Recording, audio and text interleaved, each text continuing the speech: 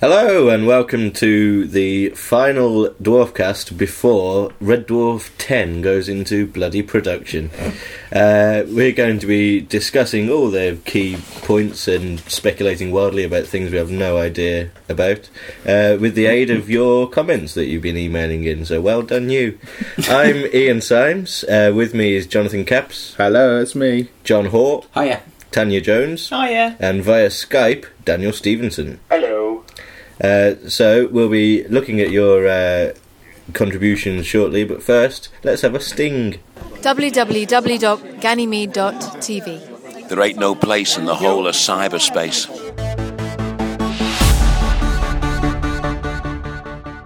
So what do we know? Very little. They're going into the studio. Yes, next Friday for the live one, but presumably... See, we don't know whether it's the close to the old template of like rehearsals until Wednesday and then pre-records on Thursday. You'd assume so, because everything else seems to be returning to the old style and doing, the 6 recording dates, the 6 episodes. That seems to be the way forward. Did any of us actually think, by the way, say a year ago, that this would actually happen? Because until everything really kicked off, I was still thinking, especially with regarding Craig's availability on Coronation Street, the fact they had to get in, I was thinking, something's got to go wrong. Yeah. It always does, every time. It's going to be increasingly difficult, to get everyone together for this amount of time as well. It's spread across Christmas, but it's still 8 or 9 weeks when you include that, they started... Was it the start of this week or the start of last week? Start of last week, I think. Well, it depends when you're listening to this. Yeah. At some point. By the way, if you're not listening to this in the week of, what's the dates? Before the 16th is the first recording. Yeah, if you're listening to this afterwards, really, you're wasting your time. And even if you're listening to it before, it's not brilliant. To be honest, it is a questionable use of your time, but we'll just power through that. So actual filming, we're assuming there's been none of that yet. No, like really early location shoots like they did with Coronation Street for Back to Earth. It is interesting how tightly the production's trying to keep control. I think maybe partially because if this is showing this time, not quite this time next year. Yeah, what is it supposed to be? Year. Autumn next year. Yeah. They don't want to release much information now, and I suppose they won't want to release too much during the shooting because you've got a huge gap. Yeah. Well, it's difficult to keep it quiet, especially with Red Dwarf, because you see Crichton walking down the street, you're going to take pictures of him and put them on the internet, and that's Back to Earth was lots of it was on location. And you'd sort of assume that if there was any location stuff, then they may have started it by now, but it depends. Possibly. The first episode may be entirely on board the ship or entirely in studio. Or because we've got such a gap between the end of the studio recordings and the broadcast, maybe all the location stuff's going to be done afterwards. No, because then the audience wouldn't see it. Very good point. Fundamental point. Also, once you decided with Back to Earth that you weren't going to do it with an audience, then you would have the opportunity to go out and do a load of location just stuff. Whenever was convenient. If you're doing it in front of an audience, you would try and do as much in the studio as possible. So that's interesting that there's been not a hint of location stuff. If they are going to do it, surely it's going to be quite tight doing it sort of the week of the episode recording. When was the location stuff normally done traditionally? I seem to recall, and I'm sure Andrew Ellard will pop up or someone if we're wrong. I seem to recall they used to do a load of pre-location shooting and then did the studios, but during Red Dwarf 6 they actually did some location recording between studio dates, and that was unusual. I seem to recall. Well, so I'm fairly certain that's what's going to happen, because otherwise, even if letting us know, Bobby would have tweeted, we're doing a bit of top secret location filming today. And probably left his GPS on his tweet so people could go and find out. There is that, but also considering the obvious cost of however many standing sets they've got, maybe location is going to be really, really minimal. It depends what they're going for, doesn't it? Yeah. This is the interesting thing that they're shooting in front of an audience next Friday, and we don't really have that much idea what to expect. We got some specific things in the in a Dimension Jump in the coffee and biscuits, and God knows what state they're in now. But that's the thing. We don't know whether any of that's even going to happen, because there was a hell of a time between that and now. Yeah. And things on Red Dwarf can change in like 2 days. We don't know. I mean, we assume that Doug's got the script sorted out for the first 2 episodes, but the ones that are shooting in 6 and 13 days' time. But he might not have written the end yet, because it's Red Dwarf. And Out of Time was written while they were shooting. Yeah. So Doug said on Twitter that, I mean, it's not usually worth much, but he mentioned that he was talking about the sets, and he mentioned that it reminded him of 5, or it felt like 5. And Series 5 was they went a lot of places that wasn't Red Dwarf. Yeah. But when it came to actual outside locations, there wasn't that many. Like things like Back to Reality. Back to Reality had a little bit, and Terraform had a little bit. Terraform had some quite extensive locations. Yeah, that's true. So that was what one episode, and all the others, they were all, well, vast majority was set driven. So maybe that's what he means, is that they've got these kind of dynamic sets that they'll be able to turn into all sorts of different things. See, the one thing that makes me slightly ponder here, and maybe I'm reading too much into it, is Series 5 generally considered the best looking series of Red Dwarf? Well, I would say it was. The thing I'd kind of bring up here is, if you're trying to pimp your series, would you not just pick the best looking series of Red Dwarf and say, oh, it looks like that? True. But then 5 was also directed probably more than anyone else, because it was obviously all fucked up, but Doug had a bigger hand in it than most, and so if he's now doing a 6-episode studio based series, then it would look like 5 more than and this is and 5 was the last time he directed. I mean, with reshoots and whatever else, all the going over the lines of what Julie Goodyear did. Then yeah, what an image. So we could end up, if it's anything like Series 5, I'll be happy, and if it's heavily set based, I'll also be happy, I think, because and we'll get to see shitloads of it live in front of us. There's that, and also they've got the whole ship to explore, and it'll feed some good imaginative ideas if, for budget reasons, he is actually restricted to using these sets as much as possible. I would be very interested, and we won't find out for years, I wouldn't have thought, but I'd be very interested to know the budget of this in real terms compared to previous series. Or even compared to Back to Earth, because it's always a problem in the TV industry these days, if that Back to Earth looks far more expensive than it actually was, because a lot of people worked on it for free and put a lot of time and effort into it, and so a commissioner will then say, well, you did that for this price, why can't you do more for this price? Well, see, this is the thing. The other thing that there was will this series ever happen at all? And then there was all the murmurs of, it's going to happen in front of an audience.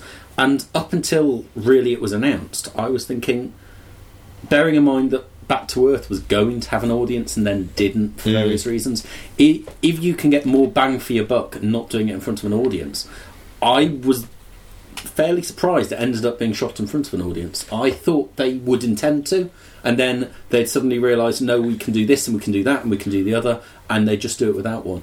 Also, bear in mind that Dave had the best audience figures they've ever had with a show with no audience. So Dave aren't going to be trying to say, hang on, you need an audience on this. They're going to say, give us more of the same. And if Doug wants to do it in front of an audience and has been allowed to do it in front of an audience, and that's a good indication that Dave are a good broadcaster. They're deferring to Doug. Creative juices.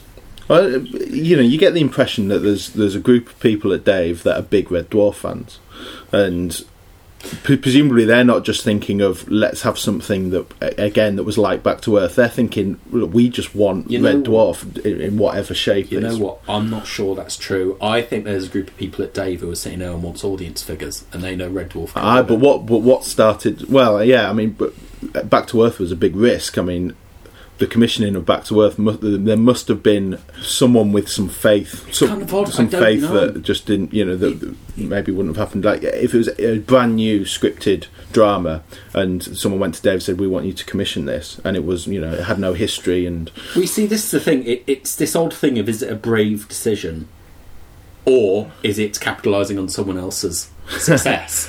And you know what? It's kind of both, and it's kind of neither. If the BBC didn't want to, who didn't think that Red Dwarf had the same audience as it used to, or weren't interested in the bloody audience they used to attract, or whatever it was, the BBC obviously didn't think that Red Dwarf was a good money spinner and guaranteed figures. So for them to Dave to take that punt.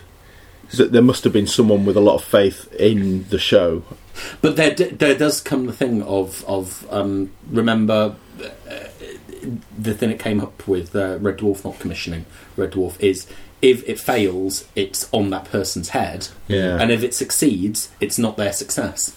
It's someone else's. Yeah, and I guess with Dave there was a different philosophy, especially when this was the first. They were obviously looking to greatly expand in their programming and actually start making things, and it was kind of like it was maybe even written off as, if this is a failure, it doesn't really matter, this is something that we wanted to try, it's not going to be anyone's fault, this is just, we're breaking new ground. They clearly wanted to enter original programming. Yeah, my feeling is, if you're going to enter original programming, recommissioning Red Dwarf is about as safe a bet as you've got. Yeah, I suppose. Especially as you've then also got overseas sales, and you've got help from, I think BBC Worldwide, who will ship out of Dave, of course, but you've got the whole ready-made aftermarket of Red Dwarf already sitting there. UK TV still owned a lot by Worldwide, isn't it? It starts all getting a bit messy and confusing. So going back to the budget, I think we can assume that the budget's at least healthy. I mean, that's got to be the case. It's got to be more than Back to Earth, because I don't think you get a team doing it for the second time. No. Well, of course, everyone has to be paid for a start, and having a studio audience, that automatically proves the but it's this really weird thing of when you were shooting a comedy series in the 60s and 70s. And you were, say, at the BBC, then everything's already there and put in place to do that. Everyone's on staff. As soon as you want a studio audience now, you've got to fucking pay for everything. So, the fact they've even got an audience shows there's a relatively healthy and it's budget. on a bigger stage than it used to be, isn't it? Isn't it the biggest one in Shepperton now? Apart from it's not the Bond stage. Not the Bond stage. Although having a studio audience in the Bond stage would be amazing. I think it's now on H and it used to be on G, or the other way around. Or there's some other letters in there. But either way, it's not, because on the previous stage they fitted the audience. Sorry, can I just check? Is the Bond stage at Pinewood, actually? Yeah. All right, sorry. Pinewood. I do idiot. apologise. You fucking cunt. I thought it's a funny joke. Leave me alone. Anyway. Carry on. The previous stage they were on was enough to do a few sets and an audience, so they must, to necessitate a bigger stage, there must be more standing sets than there used to be. And we know, I can't remember how, but we know that Starbucks... Doug mentioned Starbucks there. Later on we've got a talk about Starbug and Blue Midget and stuff. Well, let's go into some... Should we dive right in? Let's see what you reckon. Who was it that said about that? I don't know. Oh, we're already going out of order. Yeah. Fucking hell, well, this is ambitious. Well, this is flowing beautifully, I think you'll find. Stephen R. Fletcher. One thing that springs to mind since hearing that Series 10 will take place in Red Dwarf and Starbug is whether Blue Midget will be used and what version they'd use, the bread van or the legs. I'm curious to hear your opinions on both versions of the ship and which one you prefer. Someone's not been paying attention. Who's that? He has it. Stephen R. Fletcher. Yeah. Dickhead. Yeah, what are you writing in, trying to be part of our dwarf? That's fuck you! Haven't we already gone at a length how much we fucking hate the legs? I think it looks fine. I think it looks fine as long as it's not walking around. The actual design of it is alright. Yeah. I think the design's great. I just think the problem is that because you can't do... The CGI can't do it justice. And to be fair, you couldn't get the model units to probably do that design justice either with the budget they have. Well, Stephen R. Fletcher also says, have you heard whether they'll be using models or CGI or perhaps a mixture of the two, which links in beautifully to what Chris Carter says. Chris Carter says he wants model shots. It's a pipe dream, and he knows the days of affordable model shots are long gone, especially on what is undoubtedly a tight budget. I just hope the inevitable CGI is of Back to Earth quality or higher. So what do we think? Well, it's a big fucking question because we've got no real clues. We've heard nothing about model shots. We've heard nothing about CG houses being hired or anything like that. Danny did a bit of digging on Twitter, didn't you, Danny? Yeah, I tweeted Mike Seymour to ask him if he was involved, and he said he's not involved in whole, but he said he'll be out a bit. A bit. See, I wonder whether they'll even leave the model question till after the studio recordings, because they've got an awfully long time between. It's a good point. And you see sometimes on the the various bits of rushes we've seen, sometimes the audience did see the model shots, sometimes they didn't see them, sometimes they saw tent model shots. Do you remember? I think there's a really hilariously bad temporary shot for Legion with the final scene in the deleted scenes. So they don't necessarily need to figure that out now. Yeah, I'm sure I remember hearing that, just on the monitors it said a picture of Red Dwarf in space when they were doing Series 8. So it's probably something that obviously he's thought about it, but subject to confirmation. I would assume, like going back to Stephen Fletcher's comment about Stephen R. Fletcher, whether Blue Midget's going to be used. I think it is highly unlikely that they're going to bother using Blue Midget, because to use Blue Midget you need another cockpit set. The thing is, Blue Midget was only used post Starbug in Series 3, and they actually had a specific storyline. Yeah, they needed two ships. Yeah, that's the only time. That's it. Yeah, there's very rare. And in Series 8, Blue Midget was the main shuttle. Actually, sorry, I forgot about 8. I blanked that out. Interestingly, the Starbug cockpit set for 8 was only ever used right at the start. And they built the so was that built especially for that, or did they actually film that crash as part of? Well, actually, no, that's not the case. But what's more ridiculous is thinking that they used a Starbug set for one scene. Yeah, and it was just the cockpit as well. Yeah, it was, the door closed. Yeah. It was, leading into the... Not bad for the same budget as Dinner Ladies. That's a very good point. Why did they choose to use Blue Midget for Series 8? Is it because they really like that model? I think, they built the CGI version with the legs for remastered. And thought, let's spunk all our money on having it done. Yeah. So presumably they just moved about the Starbug set a bit, changed the camera angle. I think the thing that comes up with Back to Earth is a lot of the effects in Back to Earth were very, very good. The ship shots, they got away with it. The ship shots. And the reason why they got away with it is because they had a very limited budget, and that story was not about lovely, beautiful flybys of the ship, but there are better things to spend the money on. For a 6-part series, you have to do better, and I think they will know they will have to do better. There's economies of scale as well. How are they going to do it? Well, that's interesting, because presumably if Mike Seymour, is only doing bits and bobs, are we to assume that he's maybe handling the grading and maybe a bit of matte painting, stuff like that, like stuff that his students will be able to do relatively quickly? I think it's safe to assume that all the model stuff is still up in the actual ship stuff, all the flybys and action scenes in space and everything is still up in the air and probably won't be done by with it being shot in front of an audience, there's less scope to use the sort of things that Mike Seymour was doing on the last one, which was a lot of the virtual sets and the extensions of tiny bits of physical sets and all the rest of it, because it's in front of an audience and you need those to be physically there. So without that being a drain on the CGI element, maybe they can do better ship shots. I would be fascinated to see whether they are going to do any green screen in front of the audience, because that would be really interesting. They did a tiny bit of that in the last episode of IT Crowd. It has been done, and I think the audiences today are savvy enough to not be put off by it. And also you could maybe do a rough version on the monitors, live, through the vision mixing disc.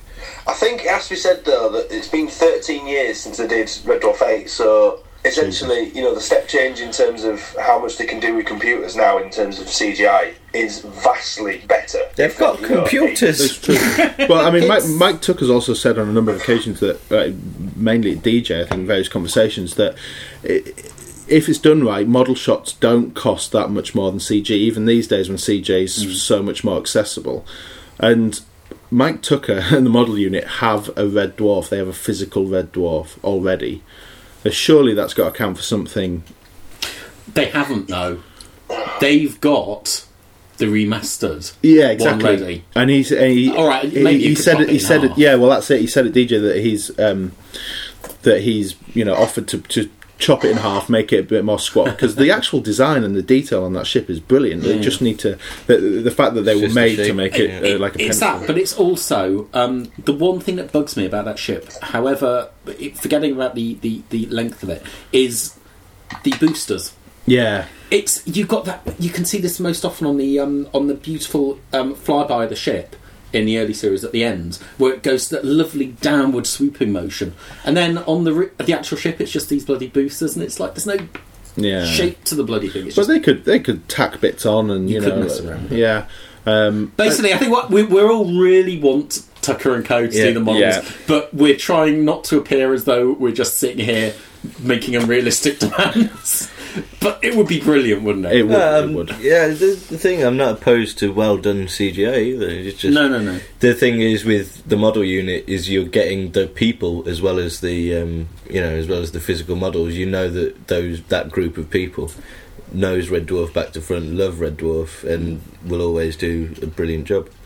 Yeah, that's very, very true. It's not models versus CGI so much as it's not Mike Tucker's model unit is what we want. It's not even models for CGI as well, in terms of that. I have no objection with CGI shots in Red Dwarf. It's not that. It's just purely when we're talking about especially things like ship flybys and certain things that we think models are still even now perhaps more suited to in the Red Dwarf universe. It's not a kind of blanket, if you put CGI in this, then I'm going home. Oh, no. Although, having said that, no CGI scutters, please. CGI scutters. Oh, but if there's no CGI scutters, then there will be no scutters, because that's what I'm really hoping for. Because seeing as the whole point of the scutters isn't they're there.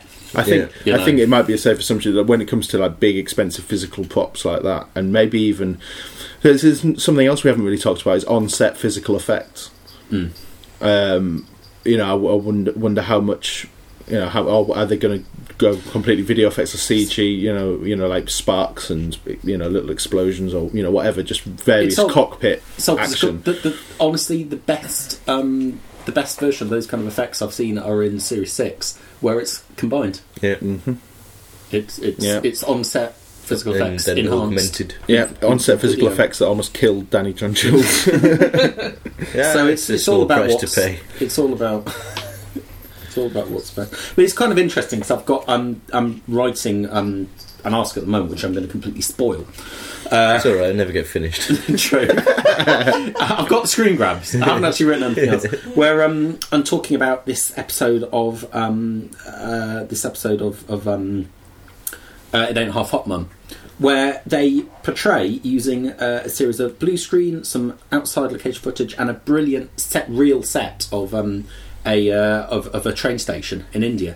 They portray a train journey across India in the war, and in front of an audience, and it's really, really well done. Yeah. And this is what I mean by the one thing. We'll come into some of this later, but the one thing that this new series of Red Dwarf could really do is say, look, this is what you can do in front of an audience. This is what audience sitcom can do. You don't just need to be sitting in a living room. Yeah, with French window. And Red Dwarf is all. You could argue that Red Dwarf has always done that when it's been filmed in front of it. It's always been pushing the boundaries of what audience sitcom can do, and pushing the boundaries of what the studio can do. So that's what I'm really intrigued by. What can they make in front of an audience to just show people that audience sitcom does not have to be enclosed and small thinking? Well, our good friend John's mad. Oh, John's mad. John's mad. A solid 10 out of 10 commenter.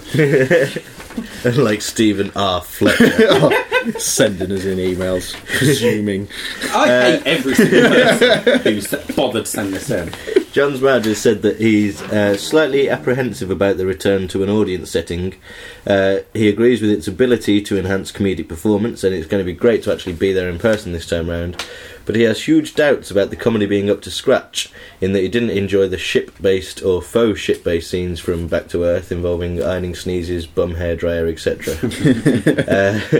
His hope is for strong episode concepts and situations around which both emotional character points, comedy and adventure spring forth. Can I say, I really like the phrase here, weaker enjoyment points. I like his wish for Peter Serafinowicz to be cast in it.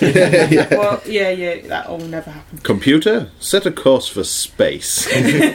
But going back to his first point, which was, I sort of agree that the bits on the ship on Back to Earth were the weaker bits. Yeah. And so, yeah. And there was a real problem that the series started with that as well. That was, and there was also a problem with the bunk room scenes in Series 8. In that they weren't very funny. Yeah, they were in a bunk room, and that almost seemed like they thought that was enough. Yeah, it's a point that I've made several thousand times over the last few years. People liked the old bunk room scenes in Series 1 and 2 and wanted to hark back to those, but the thing that made them funny wasn't the fact that they were in a bunk room, it was the dialogue. Yeah. And the cockpit scenes are the equal of them. Yeah. The wobbly sets, lol. Oh, yeah, and the shonky models. Yeah. Yeah. But, it's a little bit worrying that as we're going to be more studio-based, we assume, and more things taking place just on the ship, the last bit of on-the-ship life that we've seen was a bit crap. But there's no reason whatsoever that you can't set a story on Red Dwarf and still have... Because Red Dwarf is huge as well, and there's no limit to the amount of plots that good things that you can come up with. The bits that I didn't like about Back to Earth were just the sitting around waiting for the plot to happen bits. Well, that's it. And the on Earth stuff is what Doug would have been concentrating on. And it's the really weird thing, because the bits where you're sitting around waiting for the plot to happen are the bits Red Dwarf used to be so good at. Yeah. And that's the disappointing thing. It's difficult to pinpoint exactly, because I don't know. I really liked the feel of the on-ship stuff at the start of episode 1. I thought it felt right, and I didn't mind it as much as some people seem to. But I you can't. Just the quality of the jokes wasn't quite there. But I think the performances, from what I can gather, the performances were definitely better in those settings than they were in 8. Like the Rimmer and Lister dynamic was much better than it was in 8 in similar I settings. Think part of the reason that I don't like it is because it felt a little bit flat. I mean, obviously, there's no problem with Red Dwarf feeling like a big isolated thing, and it was all intentional to show how Lister is isolated and on his own, more so than for a long time at this point. But yeah, it was a little bit flat and echoey, and it didn't feel like proper Red Dwarf dialogue. And I think having a laugh track on it will help that. Yeah, no, that I think it'll help performances, and it'll help. Obviously, when you're writing something, presumably, the fact that these jokes are going to be performed in front of an audience kind of influences the writing as well. It does raise people's game. Yeah, you read about comedy writers saying the fact that we knew an audience was coming in a few days to actually listen to this, and the agony it would have been if no one laughed. Well, that segues very nicely into Ben from Jersey, who says, was it a good idea getting Dwarf fans to watch the recordings? As we saw in Series 8, Dwarf fans will be so excited to be there they'll laugh even at the shit gags, which will give Doug a full sense of security, therefore he won't cut the shit. And I like the fact that he's put an asterisk in shit, because obviously we at G&T we frown on swearing. So is that a valid point, that because the audience are going to be... I mean, it's a natural thing to go to any live comedy, you'll laugh more than you would if you were watching it on telly. I don't know. It depends on how many retakes there are. Because any audience is going to get fed up when you do it the 5th time. I'm not sure. It's harder to get a good atmosphere on a recording than you might think. It's important that you don't compare it to American recordings where they do it a different way anyway, and it's a different atmosphere. You get pizza in American You recordings. get, Did you know that? but basically American audiences laugh like hell because they're better treated. Yeah. When you're in an audience recording in the UK, you get herded about like you're a bit of an inconvenience, frankly. So, you've got mutual resentment at the start, which the warm-up guy or girl is there to try... Well, it's normally a guy, let's face it. Normally there to dispel the best they can. So you might get a little bit of you might get a little bit of cheering, you might get a bit of applause. I don't think people are going to go mental. I think you're going to get the same effect as you did on later series of Red Dwarf, where you knew fans were in, but it didn't really make a huge amount of difference. Well, I think the only thing that sets this apart is because it's been, as Danny said, 12, 13 years since the last studio recordings, and for the vast majority of people going, it's their first. And this is always what worries me when people were asking, Doug and GMP were asking, should we have an audience? And it's like, yeah, but people are going to answer that because they want to be in a recording. It would be nice if fans wanted Red Dwarf to have an audience because, that's what suits the show. Just because they want to see Robert Llewellyn in person is not a legitimate reason. I always think with the audience question, it's whatever Doug wants to do. I think Back to Earth, Doug clearly wanted to do that type of story, and that type of story, other than the bits set on the ship, as we just discussed, worked better without an audience. And if Doug wants to now write something which would suit an audience, which is, more in the traditional series 1 to 6 sense, then fucking fine by me. It is this odd thing of I, as a fan, I don't want particularly my feedback to affect the production, because if I was good at making telly, I'd go and make it, and I'm not, so like I want them to go and make something and then to come back and say, hey, look at this, and I'll decide whether I like it. I do not think my opinion counts for anything. Which segues nicely into telling Performing Monkey to fuck off. That's my only comment on his comment. Well, I'm sure. I think we've highlighted a bit of it. The last thing I want to say about Ben's point is that I don't think we need to worry about the audience reaction giving Doug a false sense of what's funny and what's not, because he's a professional comedy writer. I wonder if comedy writers in general are so insecure about their own material that if he's in doubt as to whether a joke is strong or not, I don't think having a whooping audience would make much difference to him. I trust Doug to make the right decisions. I think the main problem Ben might be having is something I did have with 8, is that if you're watching something and you're thinking, I'm really not enjoying this, I don't like any of the jokes, and you hear the reacting very strongly, clapping, whooping, cheering, you resent the whole thing much more, and I think that's what this stems from. It doesn't. Honestly, I don't think it has any effect on what Doug would write. The really weird thing is that's oddly partly what I felt during Back to Earth with a house full of people, and that's why I've kind of, because I remember when we were going. Those bloody Dwarfcast, they're painful to fucking listen to. That's why I've the way I'd sum up how I'm feeling about the new series is intrigued.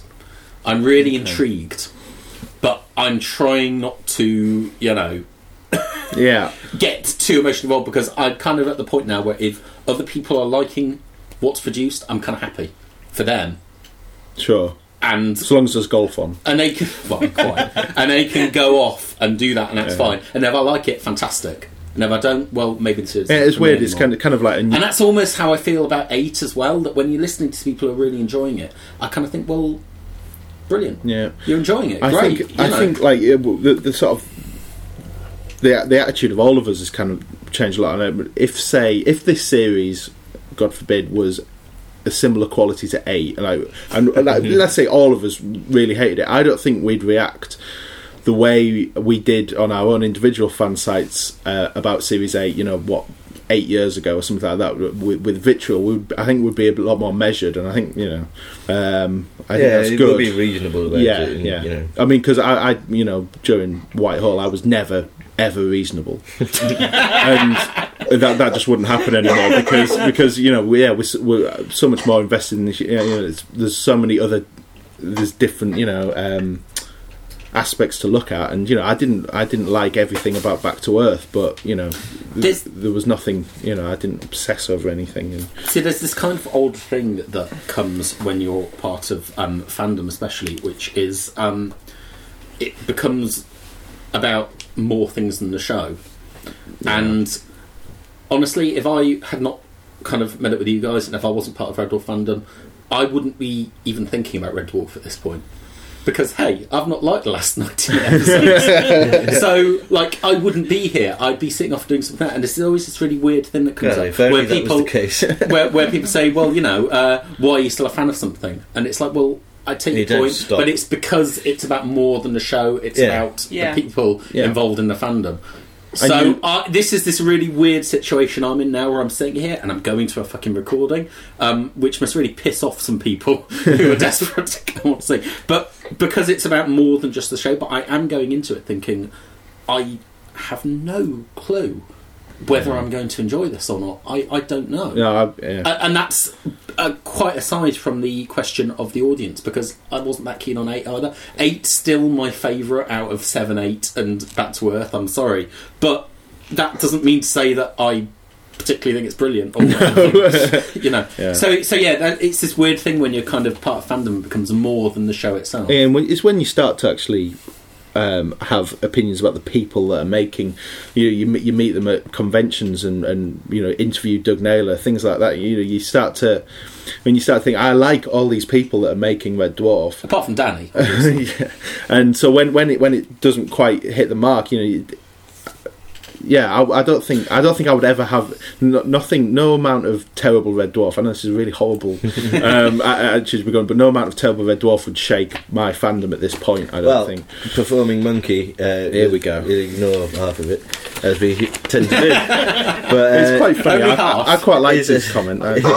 In layman's terms, could New Dwarf damage Old Dwarf or tarnish its reputations as one of the greatest television shows ever produced? No. Are we flogging a dead horse? Are the cast past it? Is Doug past it? Are we, as the viewers, past it? Well, no, because series 7 and 8 was shite, and it doesn't stop series 1 to 6 being brilliant. If anything, it emphasises how good the good stuff is. I've never ever understood this, and this is not just with Red Dwarf. No, this is any show. Or, in fact, people covering songs as well. Yeah. It doesn't ruin the original. It doesn't delete the first version. You might not enjoy the cover, and you're perfectly within your rights. But to use examples from other sitcoms, Only Fools and Horses, the last 3 revival episodes of that were utterly abysmal, but I choose to ignore them and still enjoy the original run is one of the best sitcoms ever made. Even on a smaller scale where something doesn't become shit, I'm making my way through Heidi High at the moment. And Simon Cadell episode, maybe his last series wasn't quite as good, but the first, 5 series, 4 or 5 series, is honestly some of the best sitcom I've seen. It's so good, and his central performance is brilliant. Then he leaves, got a new character in, and it settles down into far from. It's a very, very good sitcom, but it is not the best. It's not a brilliant like it was before. Yeah. That doesn't stop the first 4 or 5 series being brilliant either. No, it doesn't make you I've never ever understood why people judge the last episode ever made and just take that and look back on the whole thing. I've never got it. And also, when a certain element of a sitcom's removed, you suddenly realise how important it was. And again, if anything, it would emphasise how good things are. So that's bullshit. Yeah. Well, the same with films as well. The fact that Omen 4 was shit doesn't make the other. Doesn't stop Omen 1 to 3 being amazing. Or actually, I haven't seen the remake of The Omen. But anyway, getting off the point. Yeah. I think Chris Carter sent in a massive one. We've got quite a few Chris comments. Carter's massive one. Yeah. So shall we? He talks about the plot and characters, and specifically returning characters, and I think this feeds into Soundable Object and Ridley as well. So he says, single self-contained half-hour episodes. That's a title. I hope to see no refs to previous episodes or stories, no returning characters like Dwayne or Ace or Hollister. I just want brand new tales, good sci-fi comedy with the core cast. which is something I agree with. I do, although I think the Hollister stuff in Series 8 is some of the best stuff in Series 8. Well, that's damning with faint praise. And can I also say that I don't think any Red Dwarf episode is entirely self-contained, given that the main story arc for at least the first few series is Lister getting back to Earth. I think the specifics here are the big sort of characters. Part 1, etc., etc. I swear, if Dwayne or Ace shows up in one of the studio ones I'm in, I'm getting up and leaving. Just going to stand up. Boo! Boo loudly. In fact, what I'd do is I'd go and punch Danny John Jules and or Chris Barry in the face.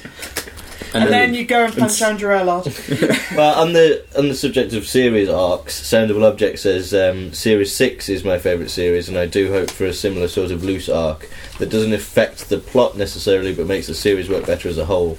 Obvious arc would be the search for Kachansky, or something that was mentioned at DJ of hardware and software upgrades for Red Dwarf.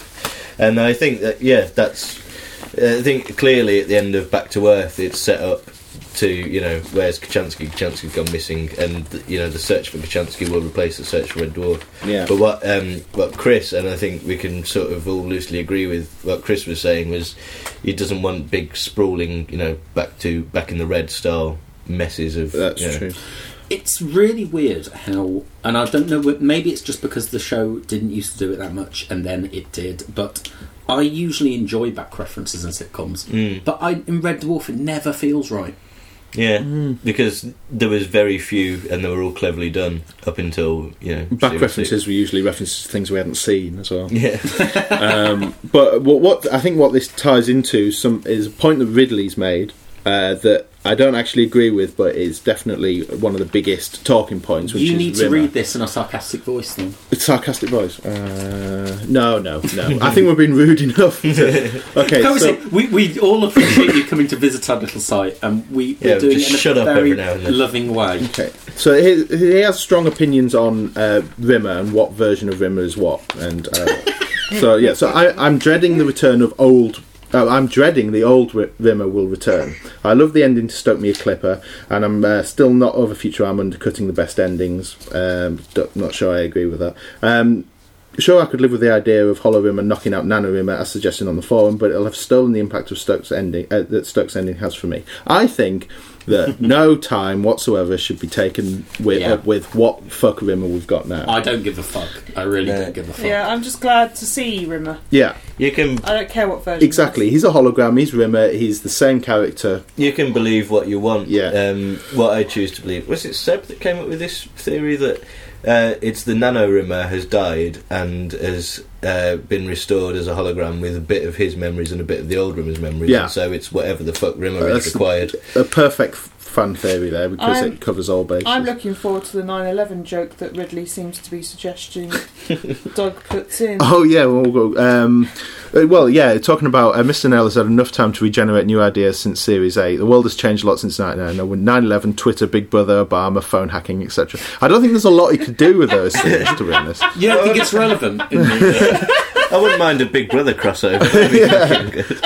I think Rimmer should discover Twitter, but discover it late, so no one else is posting on it. 3 million years. Yeah, and it's just this server sitting somewhere. Why isn't anyone answering me? And it'd still crash and be over capacity. But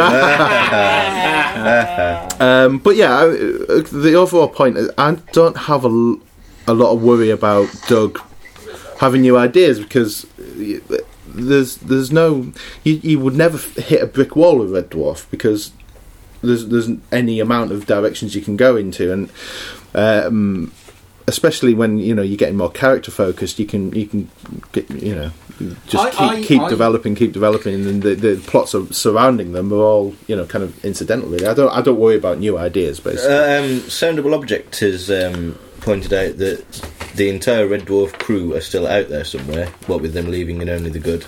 Is that a good avenue for a story? No, probably not. That's I would the say. thing, is that it's not.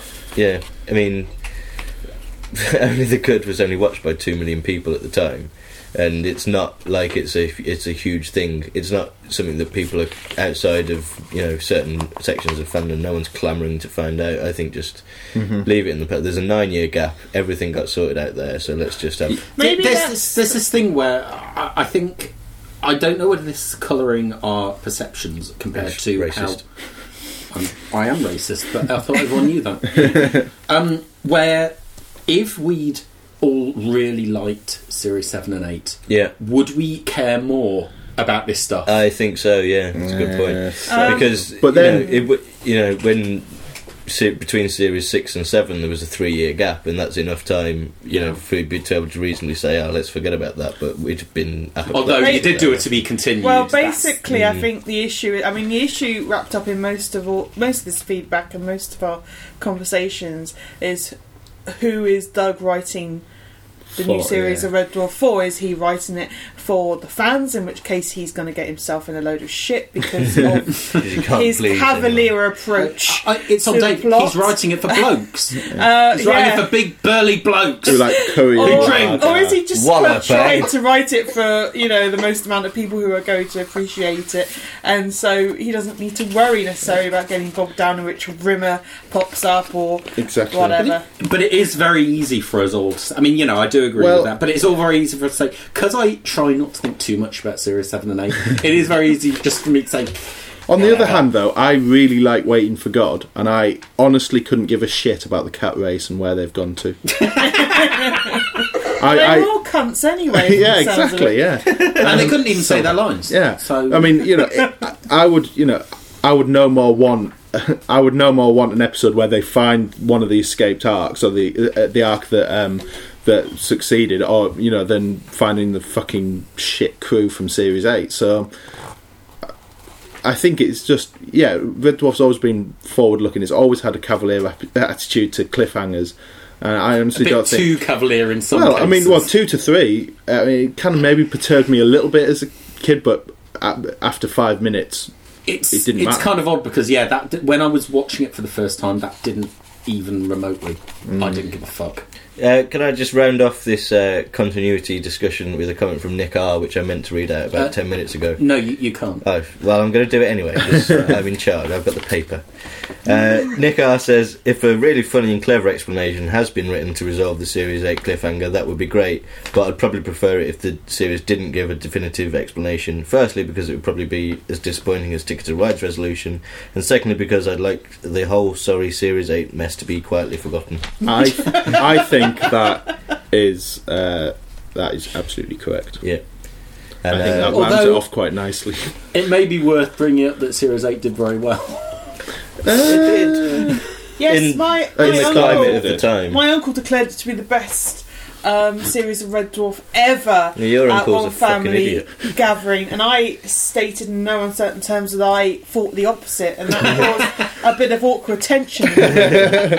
And your family has not spoken since 1998. Didn't you have people coming around to be lodgers and saying how great that Series 8 was? Oh God, no! I was going to be their lodger or something. No, they had a room going in their house. Oh, this is years ago when up in Manchester, when I was working in Manchester. Yeah, and they thought Series 8 was the best series of Red Dwarf ever, and I thought, I can't live here. This is what I mean by the fact that I think I've completely run out of energy now with who likes what series. And is that why you're recording a very long podcast? No. I don't mean run out of energy with Red Dwarf. I mean run out of energy about which series of Red Dwarf is best to crap. Because if there's an audience that likes it, I'm now kind of just fine. That's very good of you. But do you know what I mean? But it comes. That's the same thing with the whole Bloodthirst thing. That dwarf fandom has so torn itself apart. Yeah. With all this, no, it seems worse in Red Dwarf fandom than it seems in quite a lot of fandoms. It's a bit of a shame. We've got one more sort of big discussion point, and then a lot of funny comedy comments that you've sent in. So let's take a look at the subject of the return of Hattie. Which Chris Carter, going back to him again because he's our favourite. He's on the front. Yeah, he was the first one. He was the first one to email us, so we're just using all of his points. Hello, Chris. He says The return of Hattie, even if it's just at the end for an episode, Norman has his shot and pissed on his cornflakes. Now I don't like to think about that. now let Hattie have the Holly limelight once more. Absolutely. I don't know if I'd love Hattie to come back because I love Hattie. Yeah. But I don't know whether the character of Holly has any, Well, that's it. meaning to be in Red Dwarf. There's still anymore. the same problem as there was back in Series 5, I guess. There's still... which led to But then- Hattie having to leave, and then in Series 8 there wasn't room for Holly, and he brought him back anyway, and he was crap. But if we're having more, like, taking one assumption to base this on, but if we're going to be more ship-bound, and maybe the ship itself is going to be a little bit more characterful, like we talked about the upgrades and things like that, Holly has more, her own unique role in that situation. She understands the ship. She knows everything that's going on with the ship, and something could affect her. Yeah. And Crichton's changed as well as he took over a lot of the exposition, but he's less based around that now. He's more. I don't know what Crichton is. Really. In the end, Maybe if you like a character, you can give them a role. It's true. If you want to find a role for Holly, you can find one. Yeah. If you don't want to find a role for Holly, you don't have to. It's not that Holly's integral to Red Dwarf, but if you think it's not, There's plenty of good stuff to be done with it. Yeah. And if you want to do it, you can. If not, again, it's just what Doug wants to do, I Yeah. suppose. But just things like, the episode of Future Echoes, if Crichton was in Future Echoes, there would still be a distinct and worthwhile role for Holly to play, because, you've got the whole issue with the ship. When it comes to controlling Red Dwarf, only Holly has that responsibility. And Crichton doesn't profess to know everything, whereas Holly should. Sure, And so there's a difference there. One thing that hasn't really been explored in Red Dwarf at all, actually, is the relationship between Holly and Crichton. Yeah. No, that is true, because there's been very few. They haven't really shared the screen that much, have they? No. 3, 4 and 5 at very reduced. Yeah, very so in different. Crichton operates as a sort of more sophisticated domestic servant, doesn't he? Sort of one that's perhaps been to university and can quote Shakespeare at you while A butler rather washing than your a smalls. skivvy. Yeah. Fuck off, cats. Right. So, we've just got a few smaller points to run through. Phil Reed says, I hope the new Red Dwarf lays off the penis humour.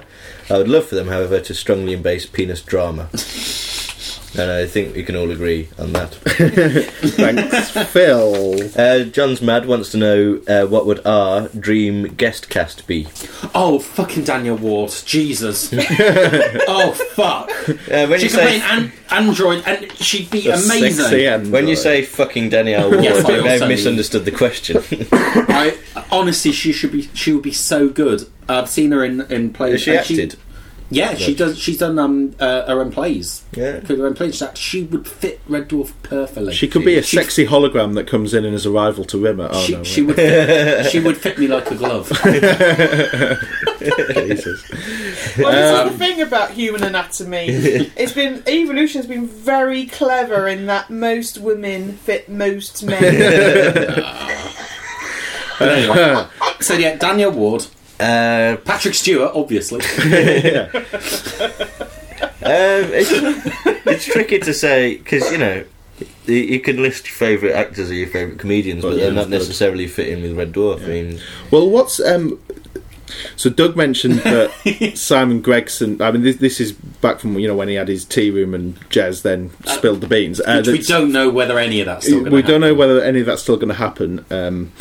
But Simon Gregson as Frank, one of Rimmer's brothers, yeah. and I like Simon Gregson, and I also think Simon Gregson would be brilliant in Red Dwarf. He was possibly not made my favorite. He was one of my favourite bits in Back to Earth. Yeah. I thought he was fantastic. He's my favourite bit in Coronation Street.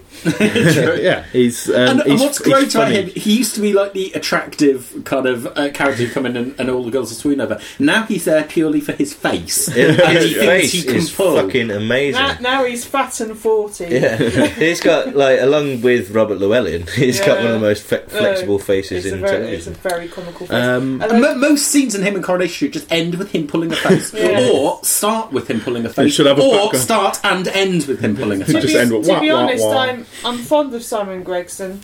but I'm actively hostile to the idea of guest stars in Red Dwarf. Just They've any guest stars. never needed it before, frankly, and I, you know. Am I missing a layer of sarcasm? No, I They've don't. always had guest stars. From Need to episode one. Jack Doherty. Moana Banks, Ruby Wax. Ruby Wax is better. Wow. Yeah. And Moana Gilbert. Banks is also Gilbert. There's loads of good guest stars in Red Dwarf in the past. Ricky Grover.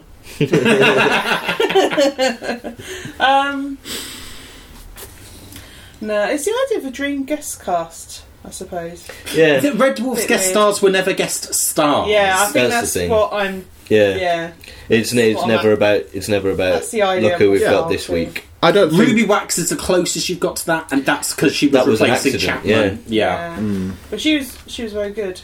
I mean, no, it's not the case that you can get someone and they won't be good.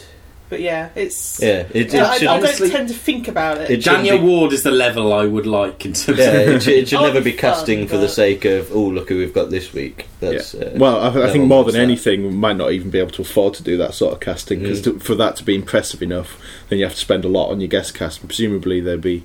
I mean, Sam Gregson's interesting. If he is in the show and he is playing Rimmer's brother, is that going to be a series-long thing? Or is that can't going to be imagine one so. episode? Or It could, no, I think you see, I Oh, no, think because it's... he'd have to I have time honestly off as think I would be really surprised if it happens. I think it's a really fun idea that Doug's come up with, but it How many- raised several continuity things of Simon Gregson Yeah. with his Rimmer's brother, because when even though it was a hallucination, hey, that's my brother. What's my brother doing here? Yeah. This is clearly a hallucination. Ori Studfarm asks, oh, it's stood for... now that the news has long since gone public about Seb leaving G&T to fill Andrew's shoes over at the official site, I was wondering what other duties of Andrew's do we think Seb could, or indeed should, be involved in? John's just bit his tongue. Uh, Hey, Villa won. Sorry, carry on. Making Doug's tea, maybe? I mean, I don't know whether I'd trust him even to do that. And Grant Naylor Productions are finding out what we found out over the I mean, in 5 years' time, he's just going to go on and work at the BBC anyway. He's just going one level up each time. I'm kind of surprised there hasn't been as much discussion of the biggest thing to happen in Red Dwarf all year. Seb Yeah. leaving G&T. It sent shockwaves I through the don't fan really community. care about the new series, but It's almost as if it's completely irrelevant. Oh, here's a slightly more less light-hearted point. is it about the war No, Ben in from, Iraq? Ben from Jersey asks, should this new series be the first of a whole new batch of series, or one final series to end it all properly? It honestly depends what Doug can do. Yeah. Yeah. I mean, I think Back to that. the way Back to Earth ended with it wasn't a great thing, but they set it up so that there's no stories hanging loose, but there is scope to expand it. Basically, the way Futurama ended their film series, Yeah. just keep doing that. You should have it open-ended, but with thematic closure, etc., etc. There is this whole kind of thing of that keeps coming up of flogging a dead horse, as people say, from a series that started in 1988. Especially as it does seem to be fashionable these days to do 12 episodes and fuck off. Which I've never particularly thought was the model for all sitcoms ever. No. Not as fashionable as what you seem to be forced to do because you either run out of budget or the people Or run out of ideas. Yeah. See, run out of ideas, or the commissioning people run out of balls. You see, there's two things here. It's one is should you still be doing Red Dwarf at this point? My answer is, well, seeing as there's the potential to do things that no other audience sitcom is doing currently, why the hell not? Yeah. But that's that. But also, there's the thing of the people who sit there like me saying, well, it's been crap for the last 19 episodes, why would you want to see more? And that's purely down to the viewer. Do you like it? Do you not like it? I So think- there's a load of people, and this is what keeps coming in, where people are saying, "Oh, well, Back to Earth was obviously crap." Well, it wasn't clearly obviously crap because loads of people liked it. It's down to and the loads of audience people you're watched making it yeah. for. I think what it's going to end up coming down to is nothing to do with the story or Doug's decision maybe to wrap up the universe is going to be down to practicalities. If Craig Charles gets to a point where he just no longer can take the odd 3-4 months off work, if I don't know, I think there is a place for Red Dwarf to have a few more series in it. I think Doctor Who started in 1963 and they're hardly flogging a dead horse with the current series. Yeah, and Red Dwarf has a similar amount of... I think now that there's been a big gap, I don't really see a reason why you can't do another couple of series. Avida Same Pet would be a good example of it. It finished perfectly in 1986, came back in early 2000s and did another 2.5 series. Very successfully as well. So and Son did something similar, albeit not with as much of a gap. It's not completely unknown. Open All Hours, what was the gap after? There's at least 2 or 3 years between each series. There was more. There was like 9 years gap between one of them. There was a massive gap. Yeah. So I don't see a reason why we can't have another few series of Red Dwarf and it be just as successful. And just because it's been a hell of a long time since the show started and there's been big gaps in between, that shouldn't have any relevance to the quality, because as we just pointed out, there's plenty of examples of shows that had come back just as good, if not better, in some people's eyes. People seem to have finally got the message that Rob Grant is not coming back, and at this point you kind of either go with that or you don't. I still see a lot of people, obviously outside of G&T, Red Dwarf is being discussed a lot elsewhere on the internet with non-hardcore fans, and a lot of people still say, "Oh, it went shit when Rob left. Rob must be the funny one, Doug must be the sci-fi one," which is just a complete bollocks. Yeah. So that's still out there. My favourite opinion is that it went shit after series 2. As we said, it's the wobbly sets that make it good. Yeah, exactly. And the tacky I do know model people shots. who think it went shit after series 2. Yeah. It's Them and their opinions, eh? And their blue Who website. could you mean? Crazy opinions. And their liner notes on DVDs. I basically don't like anyone who thinks even slightly differently from me. They can all fuck off. That includes everyone on this list, everyone in this room, and just people in general. I do like the fact, John, you've got more hardcore on this point as you've got older. It's funny how you get more right-wing as you get older, isn't it? I used to be really nice. Yeah, you did. You're a cunt now. But you're trapped.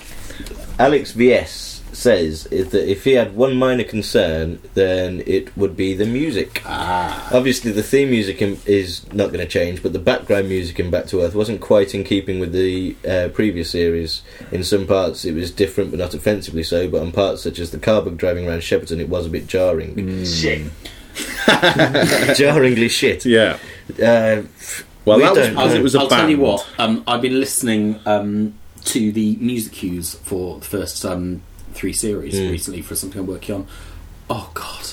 If we could have Goodall back, I would I'd do love anything. Goodall back. The thing is, Not gonna happen. can we afford Goodall, because his profile has been raised so much since. I think we'd have to accept that Goodall is maybe going to be a bit much. In fact, anyone doing specially composed stuff is probably a bit too much to ask. It's difficult to tell, but based on 7, 8 and Back to Earth all being library based, or what did it? 8? No, 7 wasn't library. 7 wasn't, but there wasn't as many new cues. Oh, that is true. They actually replaced a lot of his stuff in the edit. Yeah. That's what happened with. Oh, with 7. yeah, that was weird. But the library music selected for 7, I thought was excellent. Yeah. And it really did fit the theme. So as long as they, they just have that effort put in. In fact, the bit of library music when in Back to Earth when they're all getting sucked through the portal, that was spot on, really good. That was perfect. And as long as they just do that and not this terrible band that did the music of them driving to Coronation Street, I think would they be should all right. pick the same library tracks as they did for the Sweeney. I suppose also now you've got the cues good ordered, especially for 1 and 2, that you can use. You can reuse. That's a good point, because presumably they've got the rights to all of that stuff, not just the theme music. If I could choose for the money to be spent on models or Goodall, it would be models, I suppose. No, absolutely. Yeah, because music is more easily because you've got the replicated basics elsewhere, I think. Yeah. And it's one of those things that with the massive post-production time, it could there's a lot of time to sort something out. Yeah, absolutely. It's not unusual for people to, if they are going to get someone to write music, then obviously that has to happen after everything's filmed anyway, because and almost completely edited as well, because you need to know what the beats are and all that. We've got an email here from a Sub Patrick. Yeah, I was wondering about this. He says, I keep trying to log into G&T, but it won't let me create posts or anything. Also, none of you guys are replying to my emails. What's going on? Phil Baker says he's looking forward to finding out the episode titles. Ah, yes. Let's talk about episode titles. I want them to be good episode titles. I think they should all be one-word ones. No. Series What the 3, fuck? apart from last time. I think they should be called Episode 1, Episode 2. Well, that is actually a good point, because it does inform whether we're getting a serial or individual episodes, and you can't, you can have a sort of serial series and have each episode have its own title, but as a rule, you could do it like Skins and name it after a character in an episode. That would be totally suitable for Red Dwarf. But then we'd have spoilers when episode 6 is called Kachansky, obviously. No, Skins did the really weird thing where they do that, and then the last episode will be called Everyone. It's a difficult one. I don't ever want an episode title anything like Ticket to Ride again. What's wrong with Ticket to Ride? I think it's a... I don't know. Are you thinking it's Lol Curry? It's a bit local. It's a bit unimaginative. I like puns. But Natural Born Rimmers would have been the best Red Dwarf episode title. If a little problematic. Or Mirror Rumming wouldn't have been. Was it? Four! Wallop, eh? I like Phil Baker's phrase, low raspberry. Low raspberry. I've never heard that before, and I'm going to force that into everyday conversation. Oh, yeah, in context. I thought the Corey stuff would be terrible and the end would be a bit of a low raspberry. But he said Doug scored a blinder. I have to agree with that. I think that pretty much wraps up all our reader interactions in this 360 cross-platform new media experience. How is this cross-platform? We've taken things off the internet and are reading them out loud. We're recording it on a Mac and we'll publish it to the internet on a PC. Just finally, just time for one last comment. It's a tweet that we received from Cy Bromley. He says, I decided not to get in touch. All the points I would have made would undoubtedly be made better by everyone else.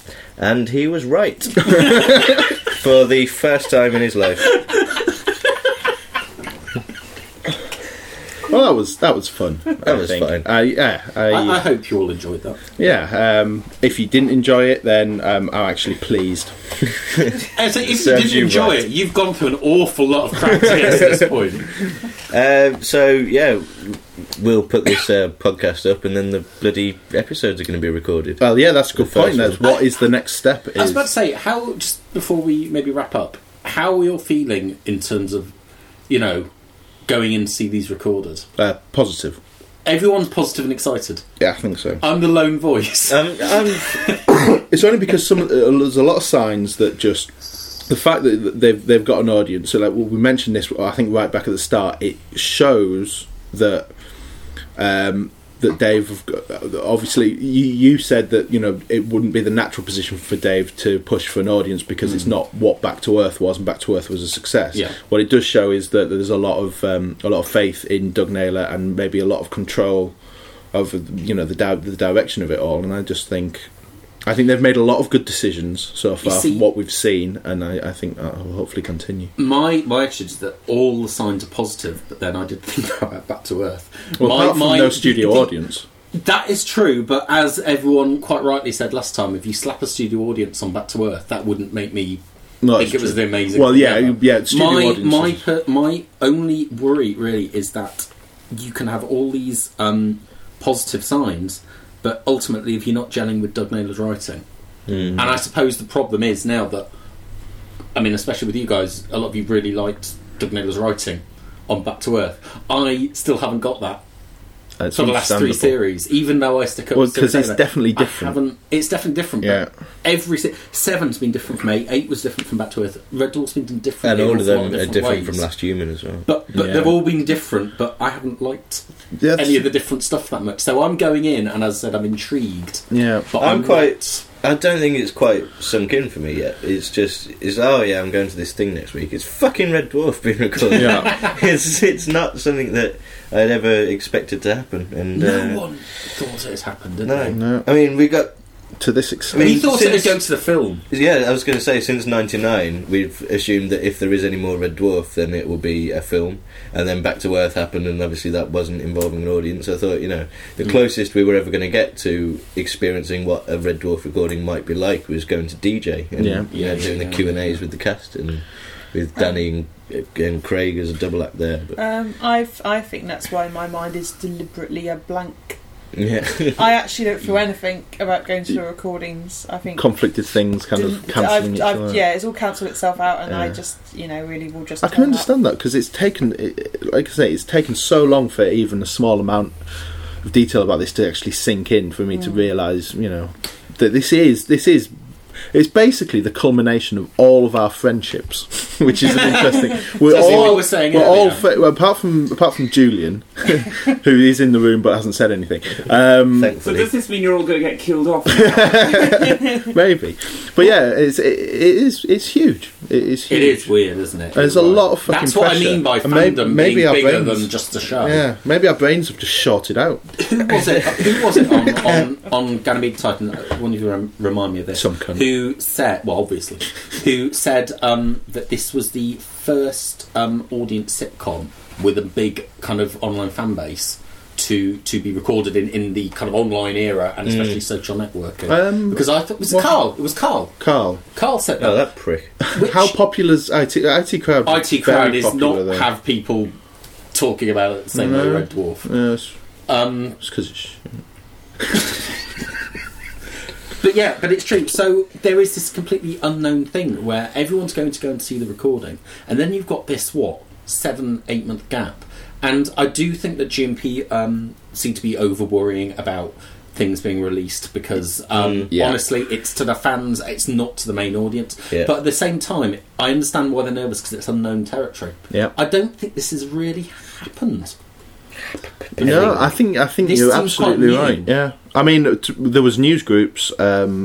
Yeah, there was news for groups. most of the 90s series. Well, There was loads of talk There about was- Series 7 and 8 on And there. yeah, Series 7 and 8 era, there was Smegweb and RDW, but not so much community other than news groups. It's the social aspect of the modern internet that's the new thing. Although, Twitter and honestly, Facebook. really, please, will someone else start up a fucking fan site? Jesus Christ. I've given up saying this. We shouldn't be the only ones doing this, you bunch of cunts. Listen to us, we're terrible. we need you someone could to compete with. You could do so much better. Go on. Go on, fuck off. I mean, it's not like we compounded this by merging about 5 fan sites, but We're like ITV. I sit there complaining about the lack of regionality and everything, something like that. And then we all moved down to London anyway. yeah.